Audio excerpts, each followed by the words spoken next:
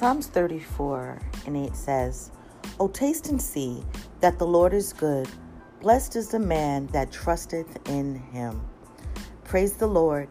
It's Evangelist Robinson, and I'm honored to have you join me in listening to Prayer, Power, and Praise.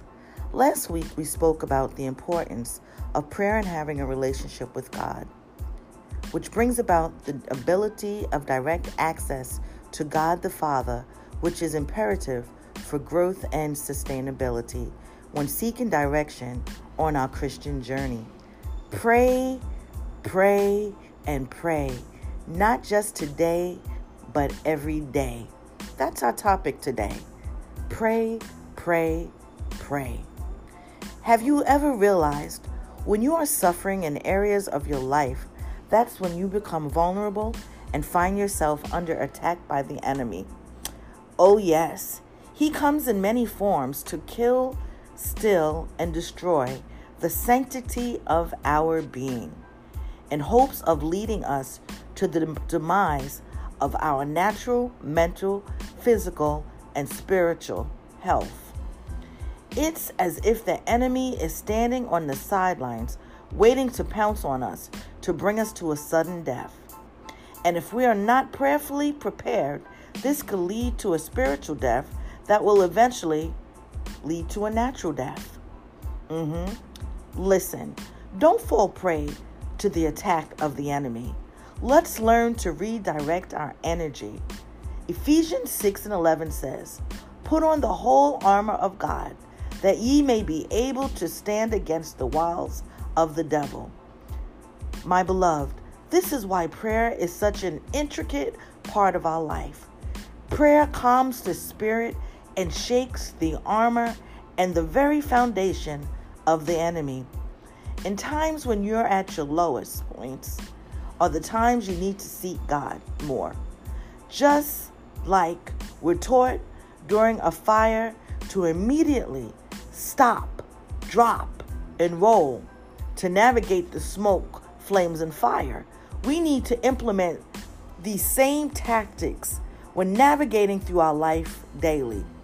My dearest, learn how to stop, drop, and fall on your knees and lay before the Lord until the tears begin to roll, and allow God to replenish you from the inside out until spiritual freedom comes.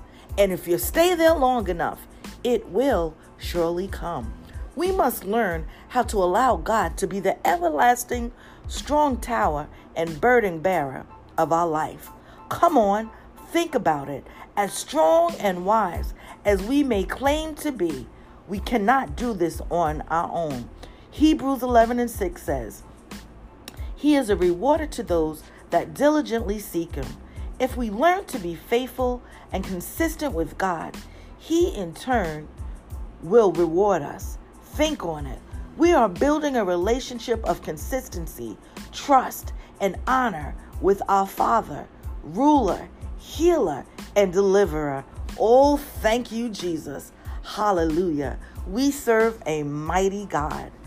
So, as we continue to grow in the grace of God, it is imperative that we pray for wisdom and clarity.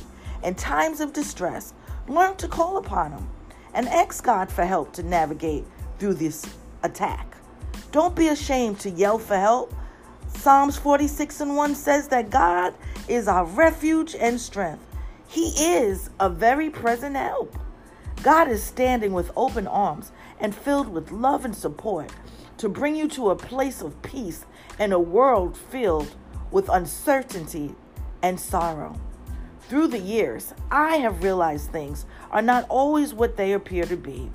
I have allowed myself to be emotionally and spiritually whipped, and at one point became desensitized to what was happening right before my eyes. We typically live to love and support those things we are committed to, and one day we realize the deceit that it may carry us into. Oh, my beloved, don't be caught with your work undone. If you truly love God, you will eventually cry out, "Father, help me. Father, help us." That's when the conscience of the righteous establishes itself.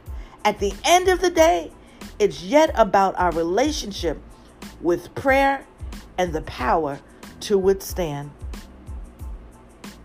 Father God, help us to be real. Help us to be transparent in what we do and say. Help us, God, to honor you in everything. Be glorified in our prayer, praise, and worship, and allow us to reap the benefits of your love and compassion. Help us to feel your peace, your joy, and your love as it exudes through us. Help us to rise above defeat. Help us to love you more than we love life. Be glorified in all that we do and say. In Jesus' name, amen. My beloved, may the grace and mercy of God rest upon you, for we are victory. Go in peace. We'll chat soon. God bless you.